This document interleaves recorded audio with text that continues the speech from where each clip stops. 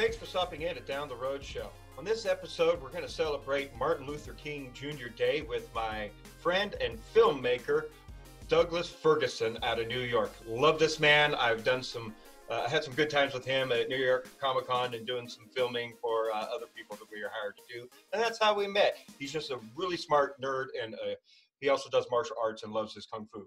This is a huge, we go all over the place. This is one of those, I knew this was going to be a conversation that would have no limits. And then calling in as that conversation ends, we switch immediately over to our friend, Matt Dunford. He's one of the showrunners at San Diego Comic Fest in San Diego. It's a great little Comic-Con. It's put on by a lot of the original runners of San Diego Comic-Con, and it's very much a throwback to how it all began. So if you love comic books and you love all things nerdy, and you want to talk about that and hear about a really cool, fun, small con that's affordable that you can have a good time at, you're going to want to stay tuned for this entire podcast because San Diego Comic Fest has it going on for you. So here we go. Let's get right to it. I'd like to bring in my next guest, Douglas Ferguson. How are you doing, my brother? It's been forever. Yeah, it's been a long time, almost 8 years. I'm doing great, better than probably I've ever done before. Yeah, and one of the reasons I wanted to have you on is it's Martin Luther King Jr. Day, which is one of my favorite days of the year. We met, I was filming alongside with you at New York Comic Con. It was a blast just working with you as you know, in production in general. And I love watching you as a filmmaker and everything you do. You do music videos, you're just all over the place. And you're an extremely smart nerd. So I'm excited to have you on Down the Road Show. Thank you, man. Excited to be here. Really excited to be here.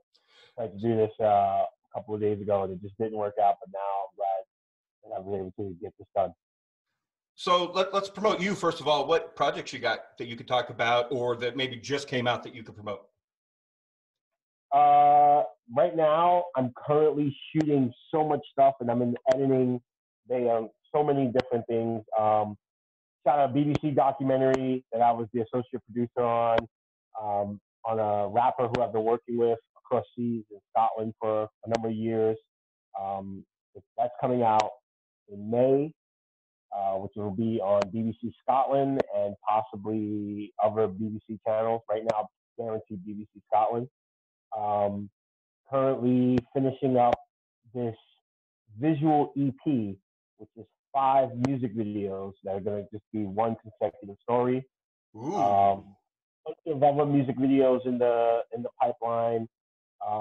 Me and a friend of mine, we just started this documentary series on this short documentary series based off of just people in New York, in the current climate of New York, where everybody seems to be gentrified out. It seems like millionaires are being gentrified out, you know. And so we're talking to different people about how they're surviving in New York. And we just shot this documentary, mini documentary called The Last, right now, it doesn't really have a title, but I'm calling it The Last Barbershop in Brooklyn. We shot this black barbershop in Fort Greene, Brooklyn. And we shot all day inside this barbershop. And just if you've ever been into a black barbershop, I mean, it is a sight to behold. And so we shot any barbershop. Yeah, any barbershop. I just went to a barbershop here in New Mexico recently and got my beard trimmed professionally and everything. And just, it's an experience. It's not just about the hair. It's an experience. Yeah, especially, I mean, the men's barbershop is the last bastion of masculinity in that kind of way, whether it's toxic masculinity or non-toxic masculinity. It's the last bastion of true masculinity is the male barbershop. It's what they call a safe space these days. Yeah, no different than women have their own salons to go and talk. And... Right, exactly, where they get to just like be women and talk about women stuff, you know, in a safe environment where you don't feel like you're going to be attacked for what you say. Even though when you go into a barbershop, especially, you start talking about sports, whew, it's about to go down, man. It's game on. Anyway, we shot that. Yeah.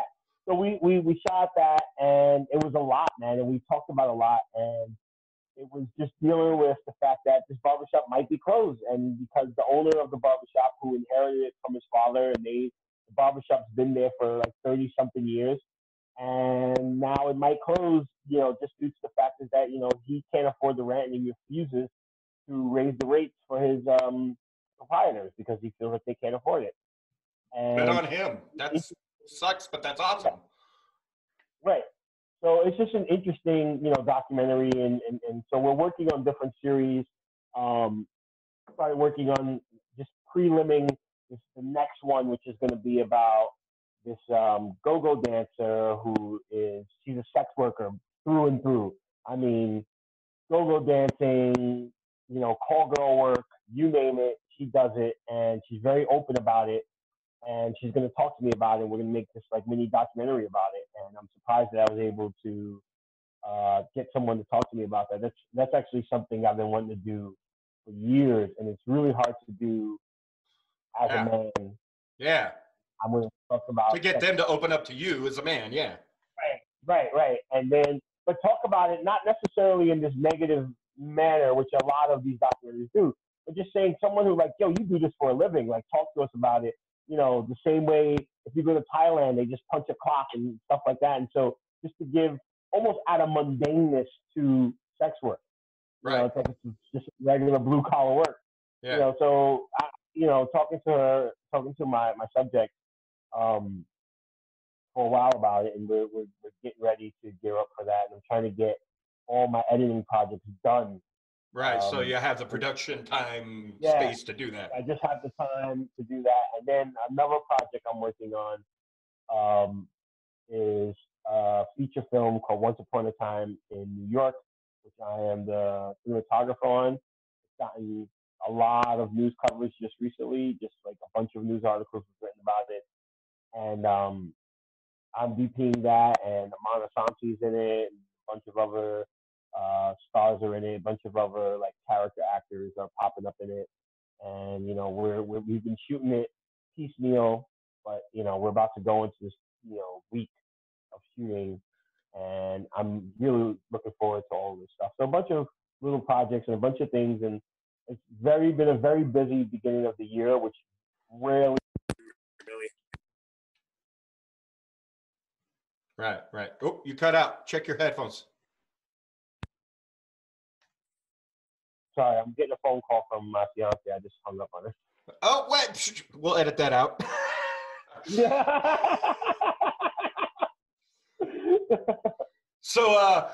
So speaking, so we can't wait to, get back in touch with you about all of these projects, especially the mini documentaries. Those sound fascinating. I can't wait to hear more about those. But yeah, let's because you're a multifaceted nerd like myself, who you got on the Super Bowl, baby? Oh man, it's really hard, because I want to say 49ers. Like I just really in my gut, I feel 49ers. Right. Chiefs, right? That's the underdog. Right. You always root for the underdog. And with a run game like that, that's hard to stop. Right. That's another thing. I mean, they earned it. They earned their spot. Yeah. They earned their spot. They did. But on the other side, Mahomes. Yeah. You can't count that dude out. No, you can't. It's really hard, man. I was watching, we were in a production meeting, and we had the game playing because we're in this meeting, we're planning all these complicated shots, and we're just like, yeah, but we got to watch this game, though. So we got the game on, and it was like, we're all sitting there like, oh, man, I can't believe it's going to be the Chiefs and the 49ers. Like, who's going to freaking, and then it's a matchup, man. It's actually, I think this Super Bowl is going to be one of the best in years. It's definitely not going to be a boring. No. As a Steelers fan, we participated in one of the worst, boringest Super Bowls ever against the Green Bay Packers. And we had a party at my house, and I felt like I had to apologize to the people at my party for how bad the game was. Yeah. So I definitely think we are going to get a good Super Bowl. I feel like we haven't had a Super Bowl that was damn. The stakes felt high. We haven't had one, at least in my feelings. I think when the Saints played the Super Bowl, that was one. And then obviously when the Giants played, that was definitely one because the Giants had one of the worst seasons that year and somehow won the Super Bowl. Exactly. So that was definitely a high stakes year. if we haven't had one in a while, I think this is one because you have two teams that are almost equally matched, and you don't know what's going to happen. It's up in the air. I'm going to say 49ers just because I think the Chiefs' name is racist. So I'm just going to go with the 49ers based off of that. You know what? I'm totally with you there too, because I don't know how many decades and all you white people still doing that stupid tomahawk chop. Come on. Right. Yeah. I'm with the 49ers for that reason too. I'm with you there. Let's get nerdy. Let's get nerdy about who's your favorite like black entertainer out there? Black creator, comic book writer. I mean, what should people be aware of, man? Right now, Christopher Priest is probably my favorite black writer. Comic book writer. Filmmaker, man, you know who I want to really see more of? I really like the guy who did, Black Panther, Fruitville Station. I'm forgetting his name right now. Me too. I'll put it there somewhere. Yeah. I'm spacing on his name for some weird reason, but I like him. I want to see more of him, especially non-superhero, non-big movie stuff. I want to see more of him. I want to see Lena Waithe. Lena Waithe. She's been writing some of the best, and she's been given some of the best opportunities for black filmmakers and black entertainers I've seen. A lot of people have criticized her, for you can't really call it misogyny because she's a lesbian. I don't know what would be the equivalent of that, but they accused her of things because things she said and blah blah blah. But I'm like, I don't see anybody out there giving more opportunities for African American and just people, Hispanics and people of color than she is in terms of her writing and her producing. Queen and Slim was amazing. Chicago's amazing. Chi-Town is the name of the show. That's amazing. A lot of the opportunities that she's creating and, giving a voice to these people. And this is someone who just got her voice. So It's like, that's crazy when you just get there and then you're like, wait, let me bring this person, let me bring that person, let me help this person, let me help that person. Like, she just got her start, and it's very different from a lot of people where they say, well, let me get way up in the layer cake, way up on the elevator, and then I'll send the elevator back down. She's at the second floor. Bringing people up with you. Yeah. So those people, I really want to see more from Steve McQueen, black British director. His movies, Hunger, I loved. Shame was incredible. 10 Years a Slave was really good. And Widows was actually really good too. And so that's someone who I want to see more of. See them put out more work. So, there's absolutely get your asses down to Tyler Perry's new studio. I mean, that's the biggest studio. Everyone else is shooting there in Atlanta. I mean, that's the biggest studio in the country right now. And they're shooting all the Marvel movies there. Disney is shooting all up in there. You got all this stuff going on there. And the reunion of all reunions, Bad Boys 3. That was incredible. The whole Bad Boys 3. And then they were shooting Coming to America at the same time. Coming to America 2 at the same time. And they're doing little promos on social media. I was dying. That was crazy. And then you had Wesley Snipes, Denzel, all these, and they were all together. I was like, how did this happen? How did they all just come together in one shot? And I was like, that's crazy. Eddie Murphy. We need to keep that going and make that like an Expendables 7 or some shit. I mean, you can do something like that. Why not? Everybody will go see it. I mean, Bad Boys, the box. Can we talk about the box office of Bad Boys 3 and how important it is to cinema? It's going to be big. It's going to be big. It's the fact that a non-superhero movie made a non-superhero action film made $70 million. That's the third installment. Usually the third installment is the cash grab and it doesn't make that much money and it costs the most to produce.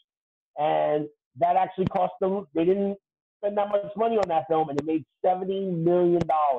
It beat every expectation. It has two black leads. Granted, it's Will Smith and Martin Lawrence, but still, Will Smith hasn't had Aladdin, he had Aladdin as a hit, and he's been very spotty. He's not as, consistent as he used to be. Right, You know, right. but so the fact that Hey, they all can't be Wild Wild West.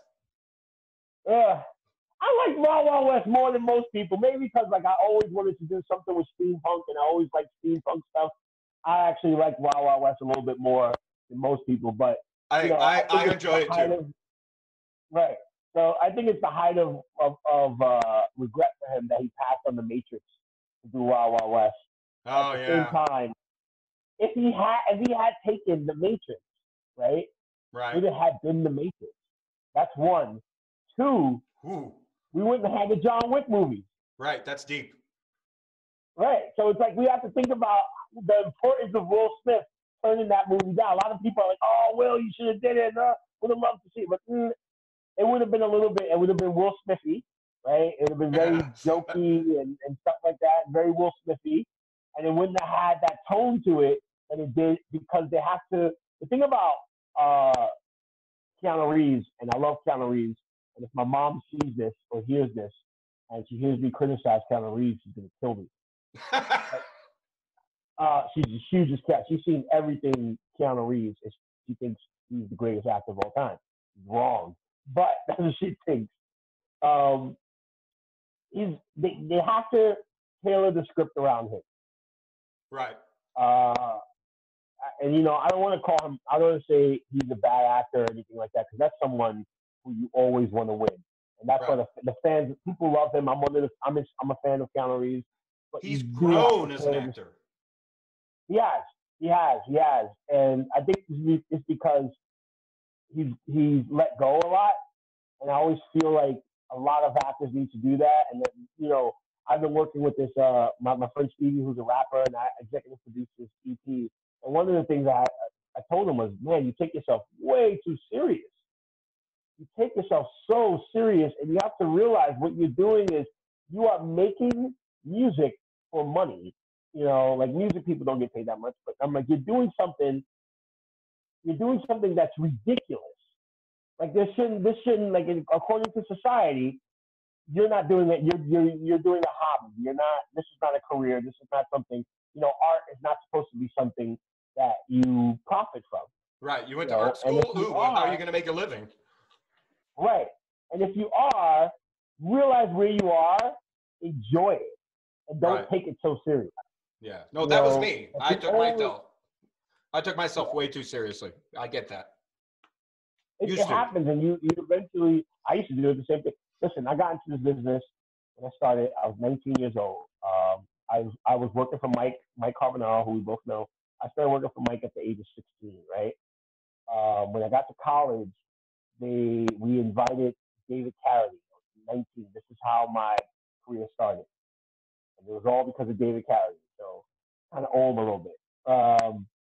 And we had David Carradine at the show. Kill Bill Volume 1 was out. I was 19 going on 20. Kill Bill Volume 1 came out, or was coming out. And we had David Carradine at the show. And this guy came because he wanted to talk to David Carradine about this play that he was making that was essentially a kung fu movie on stage. And I remember talking to the guy, and I said, you know, this sounds great, blah, blah, blah. We'd love to be involved in it and everything like that. And he was like, all right. He's like, I don't know what I can offer you, but, you know, if you want to come down, yeah. And I was like, you know, and I went there, and I think I was one of the very few cast members who was a real martial artist. Right. People who had done martial arts their whole life. And how long have you been doing that, just for everyone watching? How long have you been doing martial arts? Too long to not be doing it as good as I should, but like about 20 years. 20 years on and off 20 years. Okay. It's like long stretches of just not doing anything. But yeah, I started, you know, training in martial arts, and I was like, hey, I know this martial art. I know the story. I know what you're trying to do. And he was like, yeah, come down. And the guy's name is David Blanc. He was the writer. And he made me, you know, a fight captain, even though I didn't know anything about that and nothing about it. And it was just something new. I just like it was way different than anything I had ever done. And it was theater, which I didn't know about. But I learned and I studied, and the next thing you know, I produced that play. And then I went from being the fight captain to the fight director. and you know, creating fight scenes and doing this and starting in the business and then directing a TV show pilot and doing, and so like everything just kept coming from that of just making that leap into doing things, you know, into saying, you know what, I just got to be stupid and be able to do it. That's one of the things that we all forget. We all forget that as artists, and that's why everyone takes themselves so serious, because you forget that you need to be a little bit naive in order to make some kind of success in this business. You need to Right, be a little right. bit stupid. Yeah, show a little bit of yourself. Yeah, and what you realize is the more serious you take yourself, the more of a joke everybody takes you. Yeah. Well, okay, speaking of serious and speaking of a joke, let's get to American Gods. New producer, Oh man. white guy, fired Orlando Jones, who was playing Mr. Nancy, the coolest, blackest god ever to be on television. Oh, yeah, he got fired for being too black. Yeah, he was black as fuck. He was, and the funny thing is, what cracks me up about that is that when I watched that first episode where he's talking to the slaves, I was like, "Ooh, he's too black. That's too much. He's telling too much now." And I knew that was going to come to a head. I knew it because the white perception of black people, they want the Bill Cosby, you know, before they knew he was a rapist, but they want that Bill Cosby image of black people. That's what they want. Right. You know, they want the state and to realize that there's some real motherfuckers out here like that character and how Orlando Jones, who is brilliant.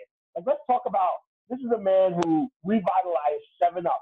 No one was drinking 7-Up until he started writing those commercials and all the stuff that I mean, the man he's a genius writer. He's a genius creative. And to really. Even Neil Gaiman. Even Neil Gaiman, who wrote the books, had to fight for producer and writing credits for Orlando Jones, because I guarantee you there's no way all of those were Neil Gaiman's words. No, because they let him go and write it. They said, you write it. And that whoever the showrunner for that first season, what's his name? That's his name. But he's a genius to say, I'm not going to write this. You go write it. You know exactly what you want to say. And he made it brilliant. And it was that speech that I kept reposting from the second season, right, where he's like telling them, and I said, you kind of fucking killed yourself with that speech, man, because you said something too real. And a lot of people aren't ready for that. And I guarantee the white showrunner had a lot of his Bill Cosby black friends who were like, that's not the image we want to portray of ourselves. And he's probably like a member of the NAACP and all that stuff. And they probably just, you know, got him to get rid of this character. The funny thing is, after that happened, right? Right. They got a lot of the black characters on that show, because that show does hire a lot of black actors. And they got a lot of the black actors to tweet and say, yeah, blah, blah, blah, blah. This show is, you know, diversity and blah, blah, blah, blah, blah. But they're forgetting. That's not the point. That's not the point. Not at all. They're missing the point. It's like, it's not that the show's diverse and all that other stuff, because of course it's diverse. It's about gods from around the world. It's got to be diverse. Yeah. It's about the fact that this character didn't fit your idea of what black people should be. And there's no white man in the world who should tell a black person how they should act. Bill Maher made that same mistake. He made that same mistake. He was talking about Brian Gumbo or somebody like that. He was like, well, I'm blacker than him. And I was like, whoa. You don't get to say who's black and who's not black. Yeah, I can't stand Bill Maher anyway. Right. Black people can't say who's black, and I can't stand Bill Maher. I could go on and on. Yeah. But, we won't spend time on that. No. Right. Black people can't say who's black and who's not black and all this other stuff like that. You know, growing up, people have been like, you don't sound black, and people used to say that to me all the time. But I'm from the South Bronx, and I've always sounded like this. I've never not changed my voice. You know, I over enunciate some words. I can't say other words. To this day, like, people are like, "Oh, you speak so proper," and I'm like, I don't, because I still can't say with. I always say with. You know, and because I'm from the hood, and that is just how I talk a lot of times. And it's your vernacular, and there's no point in changing it. Right. And a lot of times people will criticize you if you don't sound a certain way, or if your voice is not a certain intonation. But I'm like, why is it that only black people get that? Like, we have to fit into a mold. We have to fit into this mold one way or another. We just can't be. Right. You know, no, we're you can't be yourselves. You got to make sure everybody else is comfortable with how they see you. Right. Right. And I don't know any other race that really gets put in that box like that. Maybe Asians, but to a certain extent. But definitely black people, Mexicans, we get put into this box, man. And it's like, you know, I definitely, man, I would say Mexicans for sure, because I've definitely had Mexican friends who, you know, are not what someone would call stereotypical Mexican, and they've been called Mexicans. You know, and I was like, why do we have to fit in this box? Like, why can't we just be like everybody else? You know, I'm a black guy. I study martial arts. I go to the gym. I'm a super nerd. You know, I love reading. I love all this other stuff. And it's like, well, you can't do that. Or you can't be an artist. Or you can't be a filmmaker. Maybe you can be a bodyguard. Maybe you'll be a football player. You know, I was like, I don't want to be any of that. You know, when I was a kid, there was this guy, he was a barber.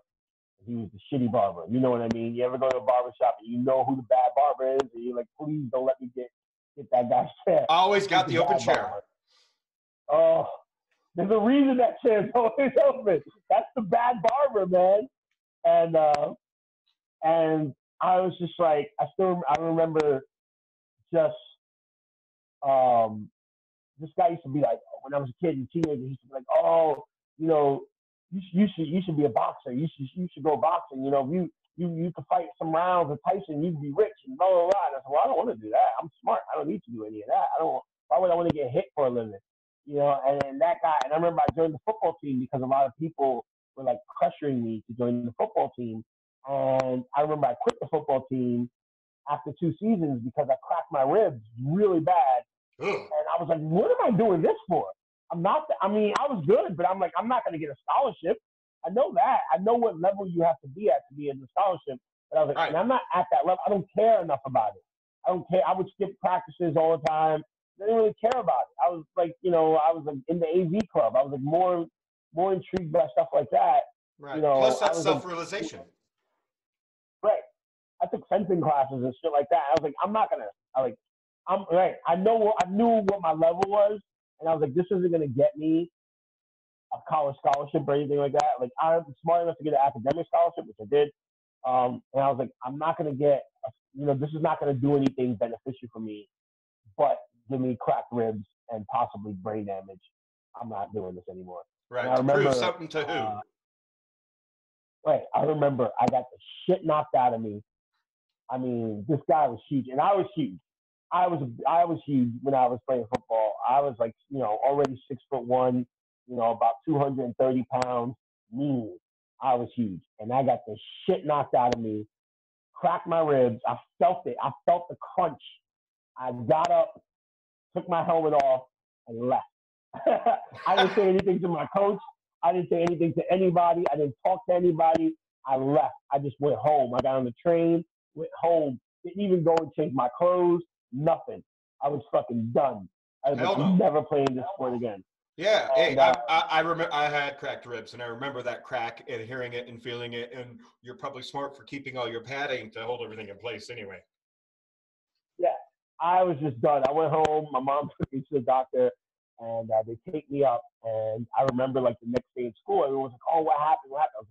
I was like, look at my ribs, man. I was like, I'm not doing this anymore. This is stupid. And my coach was really angry at me and all this other stuff like that. And I was like, bro, you can get mad. I remember exactly what I told him. I was like, you get mad, get glad, and scratch your ass, but there's no way I'm going to get back on that football field. No way. Yeah. And, I mean, that guy, there was a huge confrontation because he was also the gym teacher, and he failed me. He failed me because I quit the football team. Oh, what a dick. No other reason. I met every requirement for the gym and all that stuff you have to do. And I remember it was like my senior year, and he failed me. And it was almost an issue with me not graduating, but I had gotten really good scores at anything else. I got accepted. Actually, I had gotten accepted to an Ivy League college, and even though I didn't go, it it was good enough for me to graduate, but I could have gotten it fucked my GPA up to where I couldn't. I was almost going to be the salutatorian, and I didn't get it. Oh. I didn't even argue with it though because I was like, oh, as long as I get to graduate, that's all that matters. I don't really care. I was like, and I was like, I don't care how you feel about that. I don't care if you feel like you got your revenge because I quit the football team. Great, you got your revenge. You feel good about yourself. That's just stupid, egotistical adults. Oh, and he's still. The funny thing is, he's still working there. He's old as shit. My school's I went to school in Hell's Kitchen, and so sometimes I'm in Times Square, and I've seen him a bunch of times, and I remember I ran into him one time. I said, "Remember you failed me senior year?" And I was like, "Well, you quit the football team and blah blah blah blah blah blah blah blah." So, yeah, so he still remembers. He definitely he was so mad that I quit the football team. I felt like there was some racism in it. He was a white guy, and there was some racism in it. There was something about it because he was so angry. I wasn't even the biggest guy on the team. The biggest guy on the team was my friend Xavier, who was 7 feet tall. Oh, damn. Like, wide receiver, couldn't miss him. You couldn't miss him. You know? Right? You know what I'm saying? And I was like, and he was black and Native American. His family were like what was they called? Firewalkers, some shit like that. They were people who back in the old days when they used to build the building, they would be the ones who went on the top stories and walked across the beams. They made like a documentary about it. That was his family. That was they were known for. So he was huge and agile. He was the only 7'2" guy I knew who could do backflips. So he pretty much just came out of the womb ready to kick ass. Ready to go. And I was like, you had him. And I was like, and he put I said, that's the guy you needed to put your attention in. He could have went pro. But the coach wanted you. Yeah, he was. I don't know what it was because I wasn't that.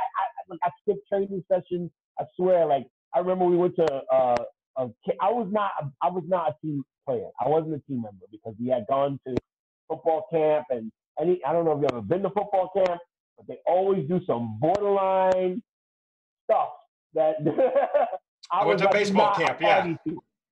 Yeah, I was like, I'm not a party to any of that. I was like, anybody does anything to me, I'm gonna fucking kill you. and because I was the kid from the hood, in the school, the school I went to was predominantly white, predominantly wealthy. I got a scholarship there, and when I said that to them, I was like, I'm gonna fucking kill you. They believed me, and so everyone left me. They moved to the other side of the room, and I had like my own little corner because they had like, I'm gonna kill you. They were like, oh shit, he's from the Bronx, I'll do it. And so yeah, that was an experience, man. But someone to just get back to the point. But the point being, you're an individual. Right, of being an individual, of not fitting into a societal mode of what it is to be black. I think that was still the most insulting thing that you can do to an actor. And you could say, hey man, Anansi's story is done. We're going to kill this character off because that's, they do that in that show and just do it like that. But just because he doesn't fit your criteria of what a black person should be as a white man, which is even worse. Right. It doesn't fit your criteria as a white man who, Ivy League guy who probably has a bunch of Ivy League black friends, he's like, well, I want to represent them. But there's plenty of characters who could do that.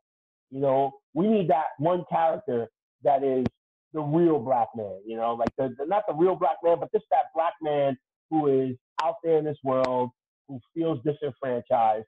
There are tons of black people. This is why you have black guys who vote for Trump.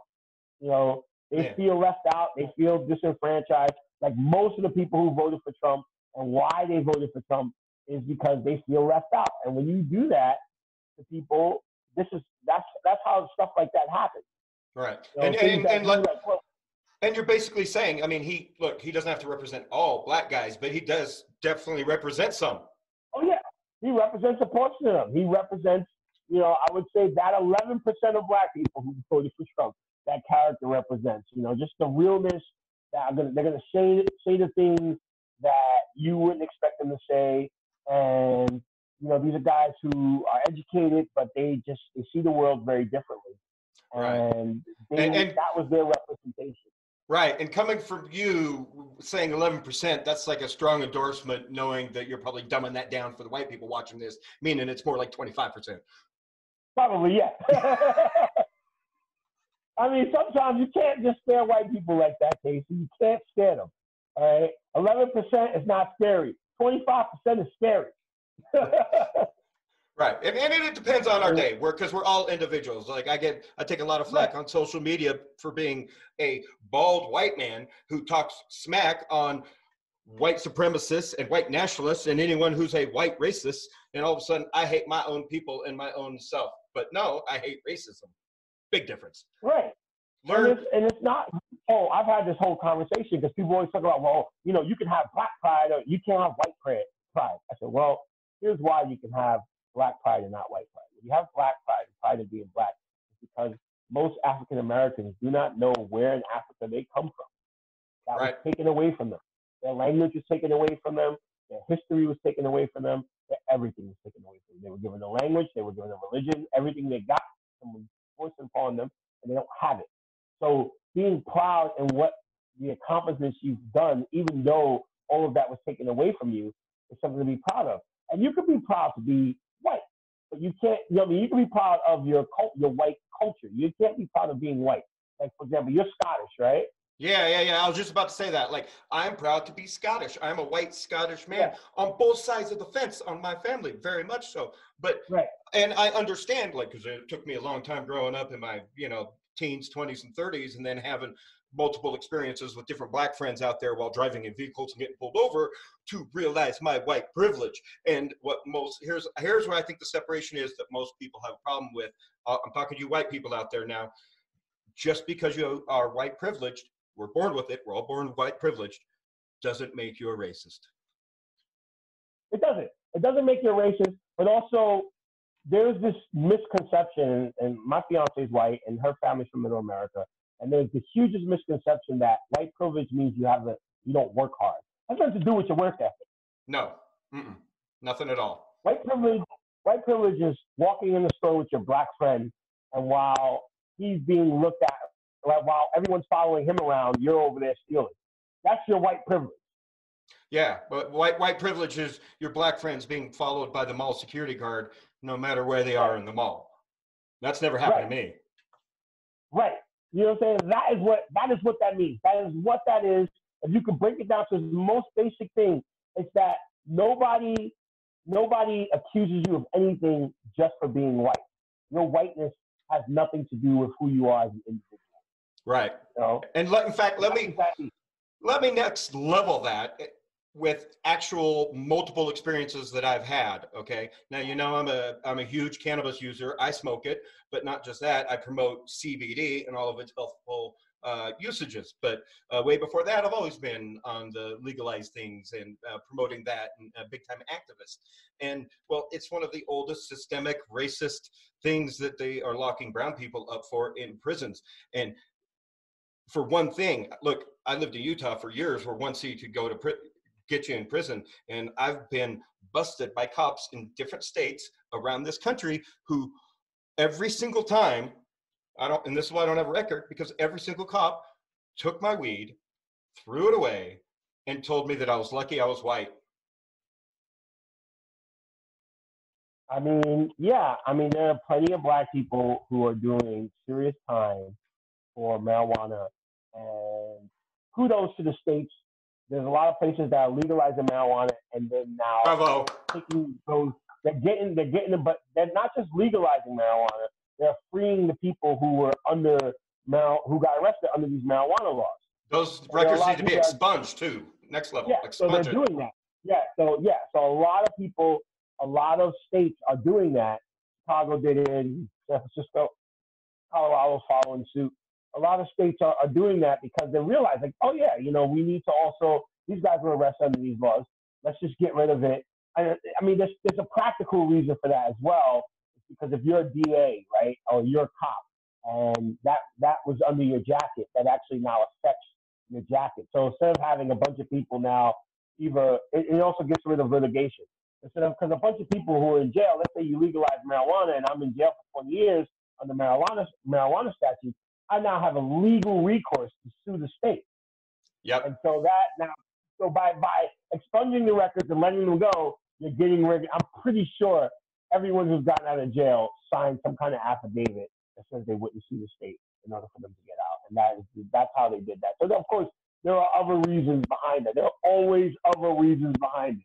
Yeah, you just got to look deep. Nobody does anything out of the goodness of their heart. Not in this country. I hear that. Yeah, especially the government. So it's sort of like today. Oh, the most disgrace. Speaking of Martin Luther King. Oh yeah. I wanted to bring. I was glad. Yes, bring that up. Yeah, the most disgraceful thing. The FBI. The fuck you, motherfuckers. Persecuted this man for his entire adult life. We know this. It's on record. It really happened. It's not made up. It's not fake news. This is real. Had the nerve to say, we acknowledge, Martin Luther King and blah, blah, blah, blah, blah, blah. No, you don't get to fucking do that. And I don't care that it's a different FBI. You might say it's a different FBI. I don't know about that. There's still guys around from the 70s that still work in the FBI. And you don't get to say that after persecuting so many black radicals, the Black Panthers and all that stuff. Like the media did such a good job of making the Black Panthers, demonizing them, that people are saying, well, the Black Panthers are nothing but the black KKK. And I'm like, well, how many white people have the Black Panthers hung? 0. How many white people have the Black Panthers killed? 0. So, but the media and the FBI did such a great job at criminalizing them, at making them look like, the only time in record that a Republican has repealed gun laws were in California because of the Black Panthers. Right. That's why there has to be a Black Lives Matter movement. That's why these kinds of things. That's why there is Black History Month. It's not to throw it in white people's face. It's because it's necessary. Right. You have to realize that the government was mobilized against an entire people. The strongest agencies in the world, the FBI, one of the strongest policing force, mobilized against Black people while allowing the mafia to become the most powerful organization at that time. So powerful, in fact, it's still rumored that they assassinated Kennedy. No one knows if it's true or not. Who the fuck knows? But there's so many people who that story keeps coming up. That whole Trafficante, Jimmy Hoffa, all that story keeps coming up and up and up again. You've seen it in The Irishman, that he wrote about it. And it might be just an old wives' tale that they've all told over and over again. But, a lot of times people say stuff, there's a germ of truth to it. There's some truth to that. Hey, look, I met someone who claimed they knew where Jimmy Hoffa was buried. They told me exactly where he is part of the concrete in an overpass in Detroit. Shit, don't come after me, government. Someone said that. I've actually heard that same story about the Detroit thing. I actually heard it from, I'm not going to say the guy's name. The mob guy, or he used to be a mob guy. He bought his way out of the mob. His story is actually quite well known. And he funds films now. And I actually had a sit down in a conversation with him. And he said the same thing about the Detroit, that he's buried somewhere in Detroit. A lot of people, you've heard that story. I've heard that story as well. You see what I mean? Like there's a germ of truth somewhere around that. Right. I heard about him being buried in an overpass in Detroit. Same exact story. Yeah. Exact story. And as the saying goes, the more absurd the truth, the more likely it is. Right. Exactly. So there's a lot of that, man, and you have to think. And that was one of the significance of the Irishman was talking about how powerful the Teamsters union was and all that stuff. Right. And but yeah, the FBI, they let this happen. They let all of this stuff happen while just concentrating on persecuting these Black radicals to the point where there was a letter where the FBI wanted the mob to kill Dick Gregory. That's a real fucking thing. That really happened. They really had this conversation. It was a phone conversation where they wanted the mob to kill Dick Gregory. The plausible deniability, basically. Yeah. Right. And I said, that's nuts. That's nuts. Our government taxes at work. Right. And then, you know why? And I always say this because they didn't want poor white people to realize that they were niggers too. And they didn't want them to realize it. They didn't want them to see it. That you are on the same, if you are not part of that rich, and I don't mean you got $1 million in the bank. I'm talking about rich. I'm talking about Jeff Bezos had to give his wife $35 billion, right? And at the end of the year, instead of coming up $35 billion less, he came up with $55 billion more.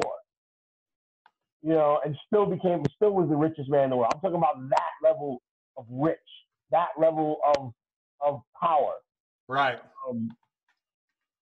These people, those are the ones that, you know, it's us against them. It's not us against them. You know, it's not us against us. It's us against them. And they don't want you to realize that. They don't want you to realize how powerful you are. Yeah. You know, they want you to. There's power in numbers. Right. So they don't want you to realize that poor white people, black people, Asian people, you know, not even poor white, even middle class white people, because, you know, the middle class are the ones who get screwed over, you know, but they make them believe, they say, hey, you're middle class. You're better than everyone else. You're better than those black guys over there. You're better than them. And you're not. You're in the same boat as I'm in. We're all in the same boat. It's just you know, some people are in the back of the boat, some people are in the front of the boat, but we're all in the boat and none of us are the captain. Exactly. And the real color we should be focusing on isn't the color of our skin, it's the color green, the color of money, the color that controls everything else. Yep. That is the color that we need to be concerned with. And I remember saying to someone, like, they always talk about, like, you know, people are so upset over politics. You know, my fiance is, you know, the quintessential white American feminist. We get into some heated discussions about that. And, you know, she's one of these people who was so upset when Trump got elected. And I don't know if she cried or not, but she might have. I don't know. We weren't dating at that time. But I was like, you know, I was like, did you realize that every black person when that happened were like, so it's another day. You know, presidents get elected every day, D. Like, we don't really, nothing's going to change for us. We're still going to be right where we are. You know, and that's how we saw it, and that's how it is. You know, even though, you know, they'll say, well, there's been more jobs, you know, of African Americans under Trump than, you know, than under Obama. But those are because of Obama era laws and Obama era policy. That wasn't Trump policy, that was Obama policy. Right. But also, at that time, in that 4-year gap, you also had more, at the time, under Obama's presidency, this started under Bush Jr., there were more blacks in college at that time than there were in prison. So you give that whole Obama year, those Obama years, and that's 4 years of college, 2 years of graduate school. Next thing you know, you have more blacks in the workforce. You have more black lawyers, you have more black doctors, you have more black, you know, day laborers, you got more black, you know, welders and construction workers and all of that stuff, because these are the people who were in school at the time, and now they're out. Right.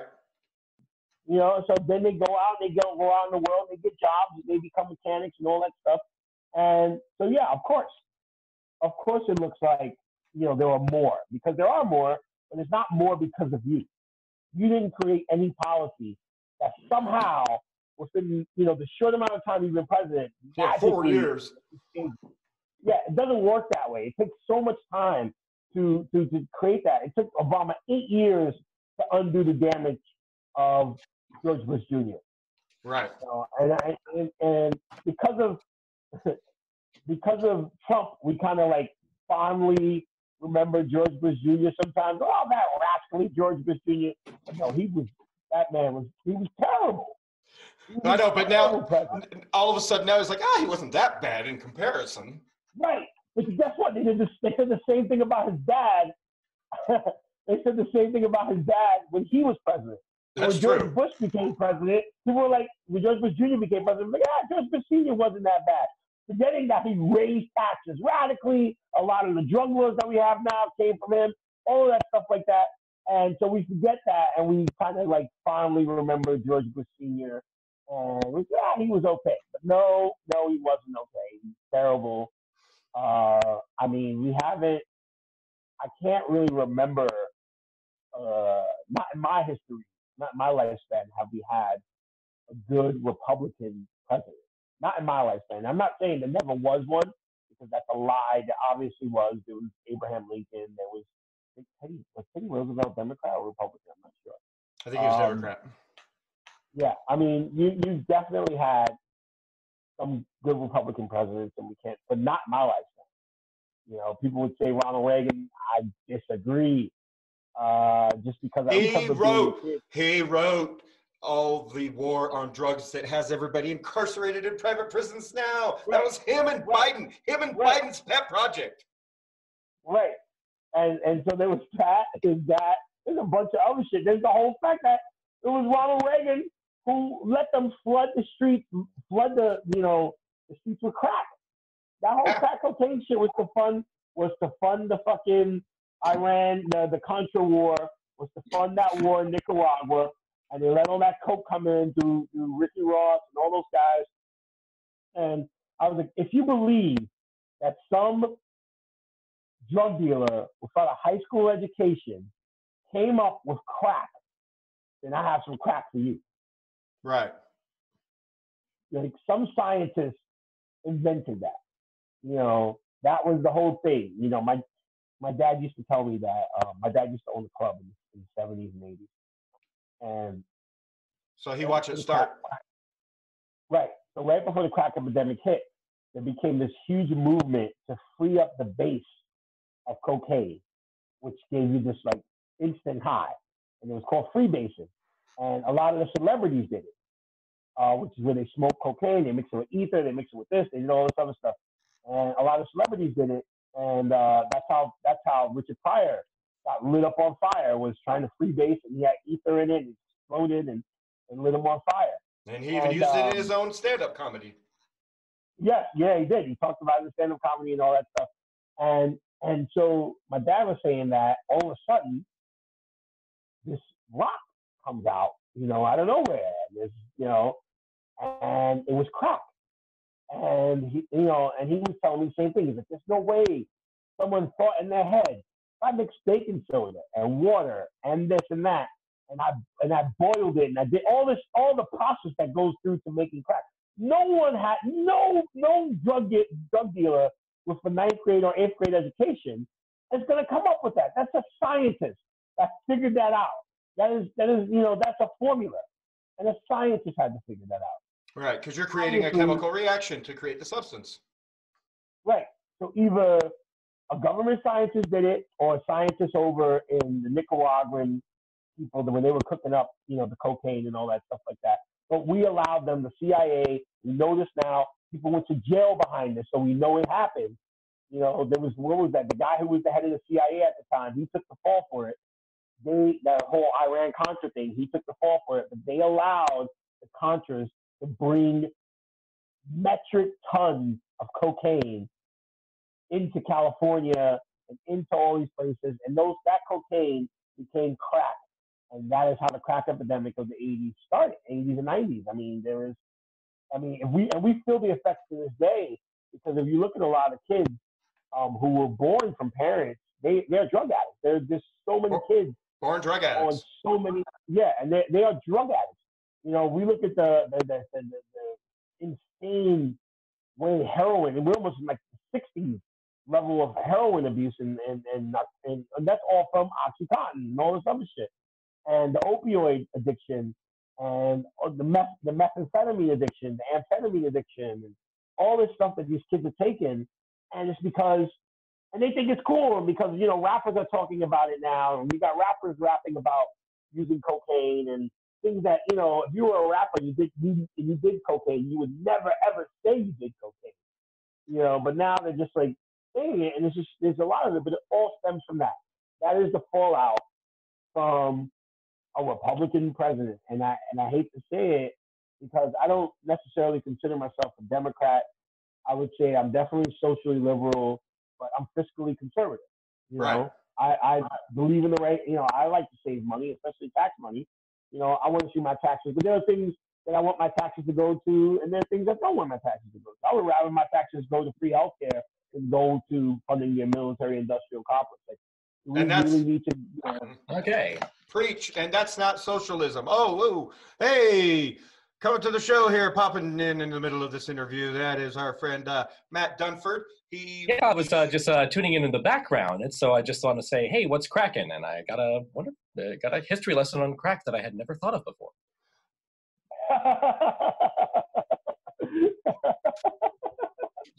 Usually I'm the guy who just talks about the geeky stuff, but I guess that's why I'm here too. So, hey, what's up? But yeah, we're all nerds. Let me introduce you guys real quick. Douglas Ferguson, he's in New York. He's a great filmmaker, does music videos, all kinds of stuff. Very smart nerd. And Dunford here is reporting in from California on the West Coast. He is also one of the showrunners for San Diego Comic Fest, which is awesome. Heck of a blast. So welcome to the show. Thank you for having me on. It's wonderful to be here. It's like I'm not sure when I was going to pop on or that sort of thing, but I figure now's as good a time as any. So I had a blast learning about drug history right now. My thing is comic book history. Is I pretty much can't with myself with big comics all over the board and all that sort of thing. It's like you can't, I'm always reading. I'm always doing comic book stuff, and of course I'm promoting the convention, San Diego Comic Fest, coming up in March. Yeah, which I'm bummed I can't attend now that I'm in New Mexico. Yeah, it's like I thought that you were still in Poway, man, but New Mexico. Oh well, Albuquerque's a lovely town. It actually is a lovely town. They just had the Albuquerque Comic Con this weekend, and it was a really well run show. I was glad to pop in real quick. Oh yeah, so yeah, well, thank you for having me here. It's wonderful to be back on Down the Road. Excellent. Anything else you wanted to add, Doug? You want to hang out? No, I gotta go because I'm actually I'm waiting. I'm supposed to be cooking dinner for my fiance and my mom who's coming over, and I just got so caught up in talking to you. Hey, so, it's my pleasure, man. It's been too long since we've actually talked and caught up. So I'm glad glad we got to do this. We've been trying to do this for like a week. Yeah, and if you want me back, I'll be back. I'll stay more on topic. We went all over the place, so hopefully you have something there you can use. I'm using the whole thing, and then we're going right into the Dunford right after that. So I don't edit out, man. That's a good conversation. So thanks for being here. No we problem. Will talk to you later, Douglas, and it's a pleasure. We'll see you down the road somewhere. All right, see you soon. All right, late. All right, so Dunford, man, wow. So yeah, coming up in March already. That's insane. March 5th to the 8th is San Diego Comic Fest. Now that Mr. Ferguson's gone, I'm not trapped in here with you. You're trapped in here with me. Ooh, I like that. But one of the other reasons I wanted not just to talk about San Diego Comic Fest is because you're a very well-educated nerd, and you're just like probably one of the biggest Spider-Man aficionados I know.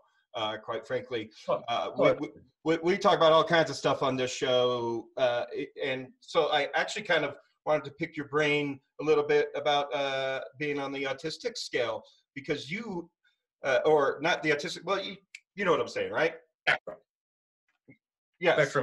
Spectrum is the kind word. I'm not really offended by any of the terms or whatever, so it's just like, okay, if you want to call me special, I'm unique, I'm like gifted, whatever. Yeah, I've heard it all. Yes, you are. You are. But I was reading one of your posts on Facebook in 2019 about a kid. You were at an event, and this kid didn't exactly know, he was autistic, and his mom was having a hard time communicating with him as a parent. And after I read your post, it was just like, wow, your advice was some of the best advice I think I've ever heard that maybe a parent could get when dealing with an autistic kid or anyone else in a family member dealing with that, because it's on our end, we could be a little insensitive and stupid. Yeah, people can be pretty insensitive or stupid. Some might even say men are scum. Well, oops, I can't say that, or Facebook will ban me for another month. That's okay. This is YouTube. I've been banned for that so many times too. Yeah. Okay. Yeah. But yeah, it's just, of course, parents are used to kids doing normal things, and so they're not really used to the unique examples of children. And of course, the whole thing that parents really should be looking at is just what are your kids into? If you have autistic children, they're going to have some very narrow yet intense interests. So just, when I think about myself as a child, I had my very narrow interests, which started off like pirates at first, which got me into Lego pirates, which got me into Legos, which got me into reading my first Lego comic, when I've got the Captain Redbeard and the Mystery of the Gold Medallion, which was my first comic, and that got me into being a comic reader. And then as a comic reader, that transitioned me into Spider-Man, which began my lifelong obsession with Spider-Man. So it's just, you do these little things, you take your baby steps, but it's always going to be something that you're obsessed with because, you know what, this is cool. I want to know more about this. And then I want to learn everything about this. And I want to talk about this with people. So there's only certain things that these kids can talk about because they invest themselves in these things they're very interested in. Just a capacity for knowledge. Yeah, just talk with them about what they're interested in. And it's like we do these things just to figure out how to do them better and how to understand them better. And a lot of times when I see someone who does want to talk to me about Spider-Man, it's like, oh my God, it's like someone who speaks my language. And a lot of parents don't realize that with kids. I mean, depending on, what are your kids into? Are they into Minecraft or into Fortnite? Just let them talk about what they're into and slowly but surely let them branch out into new things. It becomes a kind of a challenge for us because we're kind of scared to get into new stuff because not that we might not like it, but the fact that we might enjoy it. And as you can tell, we tend to be a little bit on the perfectionist side and the obsessive side. So especially with me, and you have this giant wall of comics. That's one of my walls of comics. And not everything here, not everything here has been read yet, and I don't really have the time to do that anymore because I've shifted a focus into cultivating the comic book community around Southern California, to making things better for everyone and being an event guy and just being everyone's best friend. And that's kind of where things have gone now because I just don't have a lot of time or energy to read nowadays. It sucks, but that's just the way my life is now. Right. Yeah. You just got back from LA. How many comic book stores did you hit? Support your local comic book stores, people. Support your local comic book stores. Yes, I did a promotional tour throughout Los Angeles. I was supposed to have more time to do some stuff at in LA, but I got recruited for a secret project that I can't talk about until around April with a certain individual who I've always really wanted to work with, and I'm never going to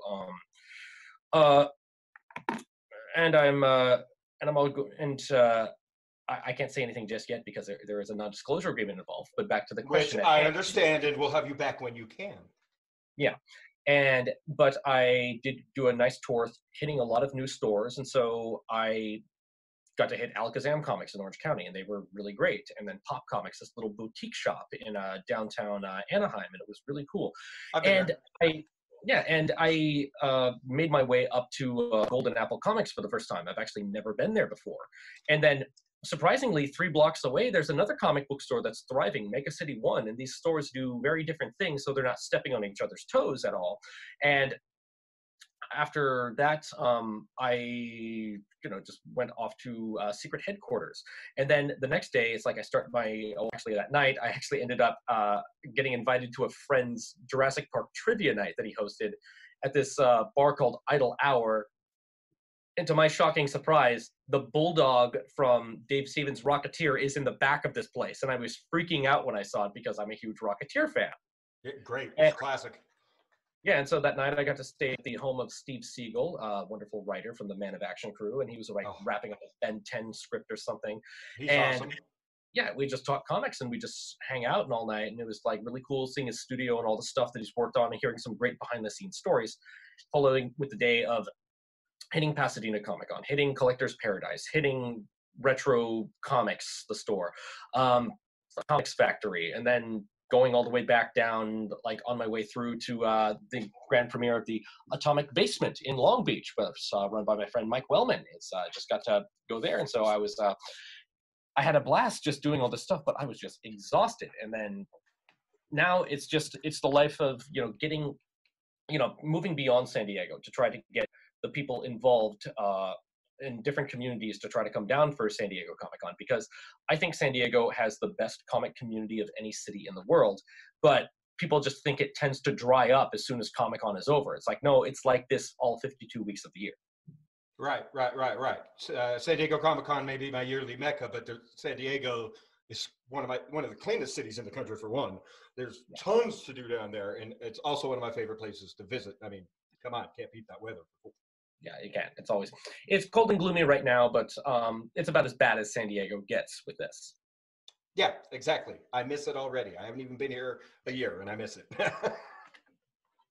But, San Diego Comic Fest, for those who have not heard of us, it is actually from the original founders of San Diego Comic-Con. So it's meant to recreate a smaller, more intimate atmosphere that you would have seen at the 1970s comic conventions, where it's relaxed but still has all these great comic creators and nostalgia that you can just hang out with. Not so much a nostalgia vibe, but it's just I love San Diego Comic-Con. I go every single year, but of course it's a convention for 150,000 people, and not everyone is always so comfortable with an event for 150,000 people. Sometimes it's nice to do just something with a small number of people, so just like a couple thousand coming in and just being able to not have the hustle and bustle of trying to go up to your favorite comic book creator and then just only having time for an autograph or saying hi before they have to rush along to the next customer, or just like, and it's kind of a bum deal, but it's just, you're always on the run in one of those bigger events. And I mean, it's a good problem to have, because there's always so much cool stuff to do. And I should say, I always compliment San Diego Comic-Con, because you are never bored for a single second there. No. There is always something to do. Cannot catch it all. But in a small and more intimate environment, you can take the time with these creators. One of the coolest things I love about San Diego Comic Fest is you go into the atmosphere at first looking up to these special guests as heroes. By the end of the weekend, you just call them friend. Yeah, it definitely, that's one of the things I definitely enjoyed about San Diego Comic Fest when I went last year, was the intimacy of it, and the way it does kind of harken back to the way it used to be before San Diego Comic-Con became this gigantic conglomerate that runs the entire world, and that you can't even use Comic-Con without them suing you. So, but it is that intimate little feel about it. But not just that, whereas in, like you said, San Diego Comic-Con has gotten so big, there's something for everybody. That's why I tell people all the time, it's not just about Comic-Cons, comic books and art. It's entertainment at large. Whereas in San Diego Comic Fest, man, this is comic books. This is artists. This is like... We do have, dedicated things, but we do stay true to the original central focus of comics, science fiction, and film. And for those who say that, Hollywood has no presence at San Diego Comic-Con, I beg to differ. It's been there since the start. And yes. This year at San Diego Comic Fest, we are celebrating the centennial of Ray Bradbury and Ray Harryhausen as our theme.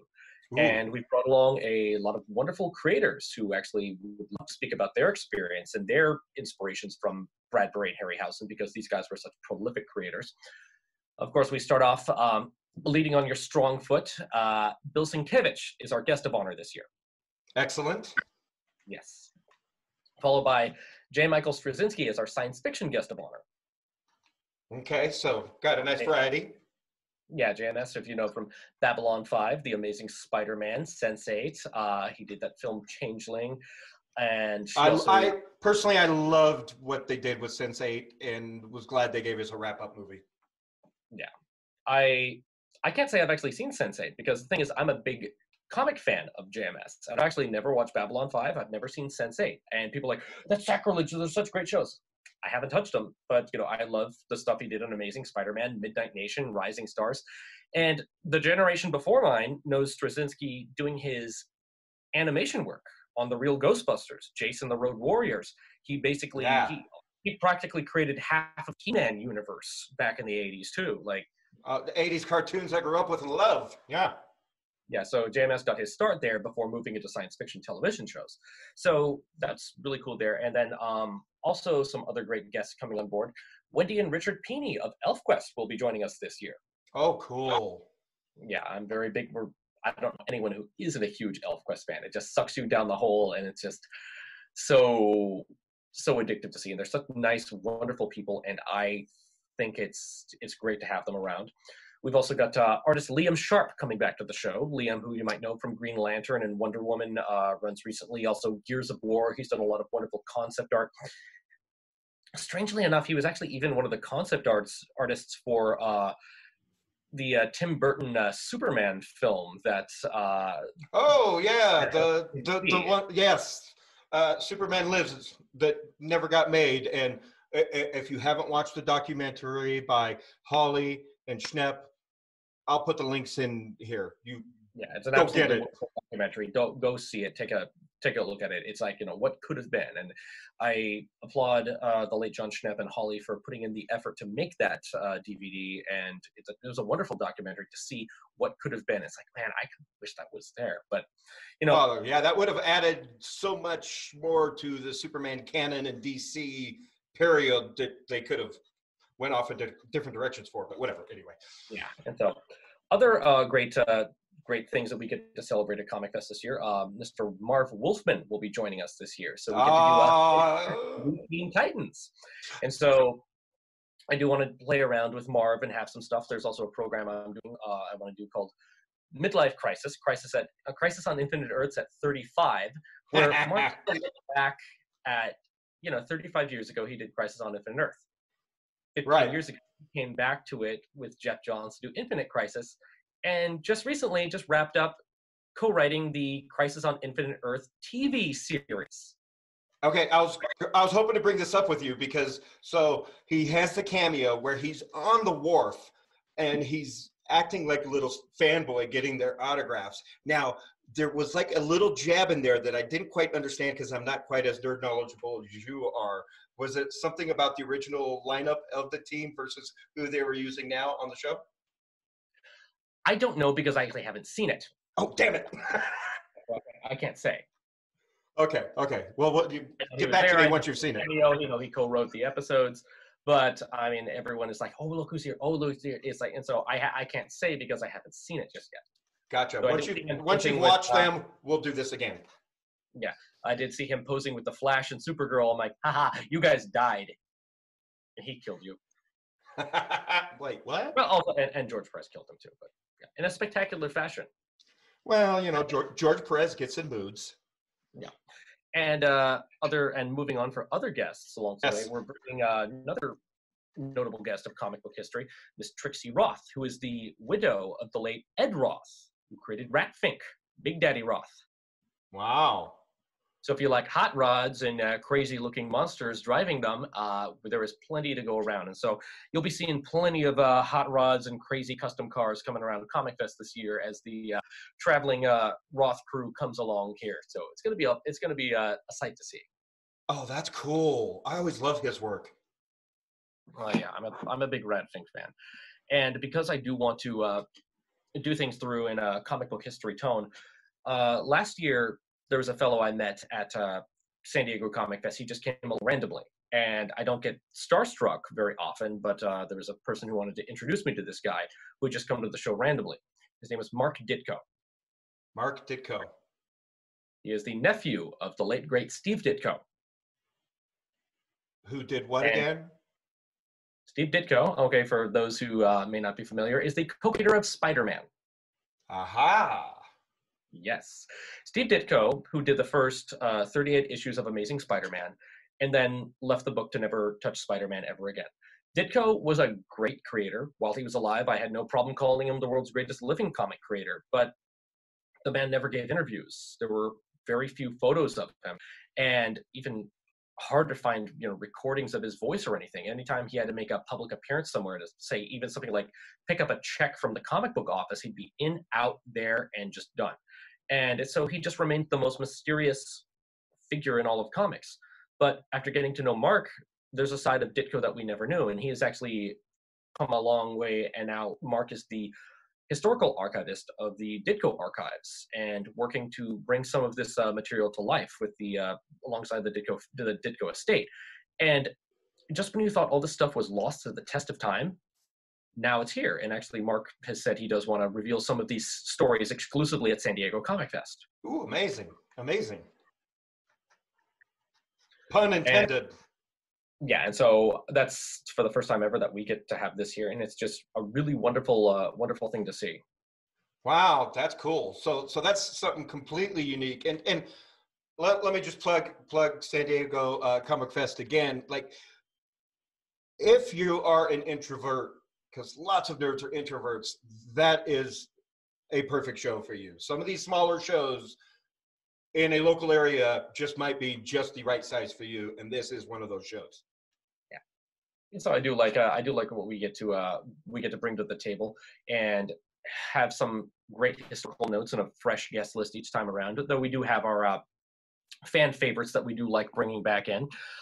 Say, for example, some of the guys that are always welcome at the show. Mike Royer, who is the inker for Jack Kirby on the Fourth World titles and did a lot of collaborations with Jack in the 70s, will be coming back to the show. Nice. Even though Mike says, everyone just calls me Jack Kirby's inker. Don't you know I was the lead Winnie the Pooh artist at Disney for 20 years? I'm like, yes. He has actually did a lot of animation and advertising work with Winnie the Pooh. So he's actually a wonderful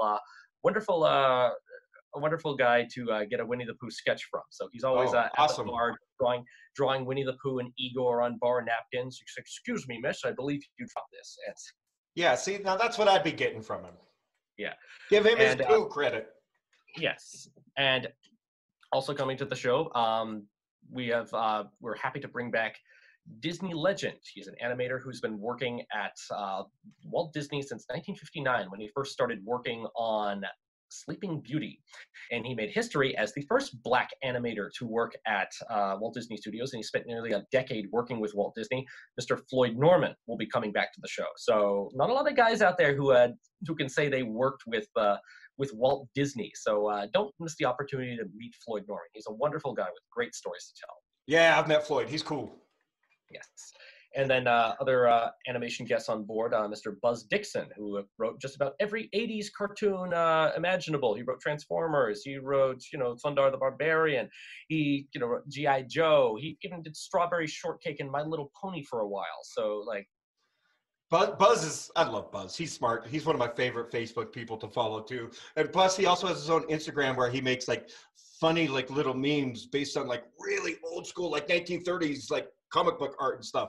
Yeah, he is a very clever, very great guy, and I'm happy that he is coming back to the show. He's always welcome here. And also other animation guests that I'm always happy to bring back because I just get to shoehorn my personal fanboy in, Mr. John Semper Jr., who, for those who are uninitiated, he's the creator of the Spider-Man animated series. And he also got to work on Fraggle Rock, and he is a prolific writer with a career that spans well over 40 years. And some of the talent that he's worked with over the years, it's just, I can bring this guy back every year for the rest of eternity and still not hear every fascinating story he has to tell. Of course, I bring in, for last year, we did the 25th anniversary of the Spider-Man animated series. But this guy's first official writing gig was working on 13 Ghosts of Scooby-Doo with Vincent Price. Ooh, man, and then those after were classics. that, he got recruited to work on a show called Fraggle Rock with this guy named Jim Henson, where he became the first Black showrunner in animation history. I could hear Fraggle Rock stories all day. Oh yeah, and then because Fraggle Rock was produced by this company called Marvel Animation Studios, he spent a lot of time working with this guy named Stan Lee. After he did wonderful work there, he got to work with this guy named George Lucas on some secret projects, and then he also went on to work with this fellow named Hayao Miyazaki, where John actually was the guy who wrote the English language translation for Kiki's Delivery Service. That's a very fun fact. Yes, and so he has this great repertoire working with these giants, gods of industry, and it's to hear him tell these stories about his time just hanging out with them and working with them. It's like you work with Vincent Price, you work with George Lucas, you work with Stan Lee, you work with Jim Henson and Hayao Miyazaki. These are legendary names, all of them. Yes. So it's always a great thing to bring in John and hear his stories, and especially the ones about the Spider-Man animated series. You know, the world's greatest cartoon. Yeah. Oh yeah. I was a big fan. Big fan. And other writers that we're bringing into the table, Mr. Jim Kruger will be attending the show this year. He's made a very big splash with the recent Marvel's X, which is sort of I don't know if it's a sequel to Marvel's that Alex Ross did, and it's kind of a sequel to Earth X. I don't know. The story's playing out. I kind of am seeing. But Jim Kruger has done, he did the Earth X trilogy, which is phenomenal, which he collaborated with Alex Ross on. And he also did the Justice series, collaborating with Alex Ross. He collaborates with Alex Ross a lot. He's a very talented writer, and he's very, very skilled, very nice guy. And I'm very happy to have him at the show. And of course, pick up Marvel's X right now. It just came out a couple weeks ago. It's very good. And also on the more comic official side of things, even though it's like this guy's got some very official titles, he's still a big fan at heart. Mr. Chris Ryle, who is the president, editor-in-chief, and chief creative officer of, he's president, publisher, and chief creative officer of IDW Publishing. He's such a wonderful guy. He is so awesome. He's so passionate about comics, and he always just brings so many great things to the table. And what he's done to bring IDW to new heights and bring out the best in stories like Lock and Key and Onyx and just like Colonize, Zombies versus Robots. He writes comics, he edits them, he does all this stuff, and there's no better guy suited for running IDW than him, and he is always welcome at our show. Yeah, that's awesome, and I love IDW, and they put out some great content. Yes, and also on the cartooning side of things, Scott Shaw, wonderful cartoonist who created Captain Carrot, used to, storyboard Flintstones Fruity Pebbles commercials for nearly a decade, and he's pretty much the go-to guy for all Flintstones art. He's always welcome back at our show. We're always happy to bring him on board. And if we have any Wonder Woman fans, Miss Trina Robbins will be coming on for the show. So, she's a wonderful comics historian and one of the most prolific female underground comics of all time. She was the first woman to draw Wonder Woman, and also her story Women's Comics. And fun fact about her, she actually designed the outfit for Vampirella. She freaking in Vampirella. That's a fun fact of history that a lot of people don't know about Trina. Cool. So yeah, there is a lot of people coming on board for things, and I am just so absolutely amazed that so many of these people are coming on board. And we have a new announcement that just popped up today. We're bringing in the legendary three tuners. So Mr. Tony Benedict, Jerry Eisenberg, and Willie Ito. Willie Ito, if you know him from animation history, he animated the spaghetti scene from Lady and the Tramp. Oh. He also did Hong Kong Phooey. Oh, yay. Yeah. And Jerry Eisenberg has worked on Super Friends, Plastic Man, Huckleberry Hound, Johnny Quest, Space Ghost, like a bunch of those. Man. Johnny Quest and Space Ghost alone. Kids, get out there and watch that. Come on. And then Tony Benedict, who used to be a writer for the Flintstones, for the Jetsons, for Top Cat, Miguel Gorilla, and he goes way back, and so don't miss out on these legendary creators that were around the block at Hanna-Barbera back in the day. Wow, that's all. See, that's my stuff. That's what I grew up with. That's all awesome. That's amazing. And so, what's the website where they can check out the upcoming events and the schedules? Okay, so you can check out our main website at www.sdcomicfest.org, or you can just follow us on Facebook at San Diego Comic Fest. You can also check us out on Twitter at SD Comic Fest and Instagram at SD Comic Fest. So go online, check out the special guest list, check out some of the programming as it trickles in, and go through. And we aim to please to have a great show. In 2018, Forbes called us America's best small convention. In 2019, they called us America's best convention. Wasn't ready for that, but now I have to be a tough act to follow. Right. Yeah, you're competing with yourself at this point. Yeah. But I mean, I draw inspiration from a lot of great conventions over the years, like, San Diego Comic-Con itself, Long Beach Comic-Con, Pasadena Comic-Con, Monsterpalooza.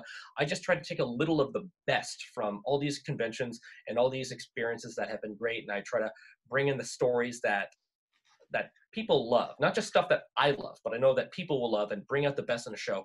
And I think it will be absolutely wonderful. I'm ready for the best San Diego Comic Fest yet. And you know what? I think it will be too. Forbes is right. It is a wonderful show. I had a blast there, and you guys will have a blast there too. So go check out the website, hit up the links. They're all down here with all the other links in YouTube. Make sure you check out that show. Follow Matt Dunford too, because he's just funny. I'm just a big dork. Yeah, but you're a creative, smart dork. Like, you're constantly educating me, and I need that kind of education so before people find out I'm not a smart nerd like all the guests I have on my show. Hey, I'm not a nerd. Nerds are smart. Whatever. All right. Hey, thank you, Matt. We appreciate it. Look forward to hearing more about upcoming guests for San Diego Comic Fest and hearing about how it was after the fact, because we're going to be doing weekly episodes all year long for Down the Road Show. So Okay, thanks for being here, brother. Thank you so much for having me on Down the Road. Thank you so much, Ken. All right, we'll see you down the road. Later. Yeah. Thank you to my guests, Douglas Adam Ferguson and Matt Dunford. Go follow both of them. Check out all the projects they're involved in. They're both great people, and I just love them to death. Hopefully we can have you both on the show again real soon. Thank all of you for staying tuned and coming back to this YouTube channel. We got more podcasts coming with more content, more interviews, and who knows what we may end up talking about in the near future. But meanwhile, subscribe, share, and thank you for being here. We'll see you guys somewhere down the road.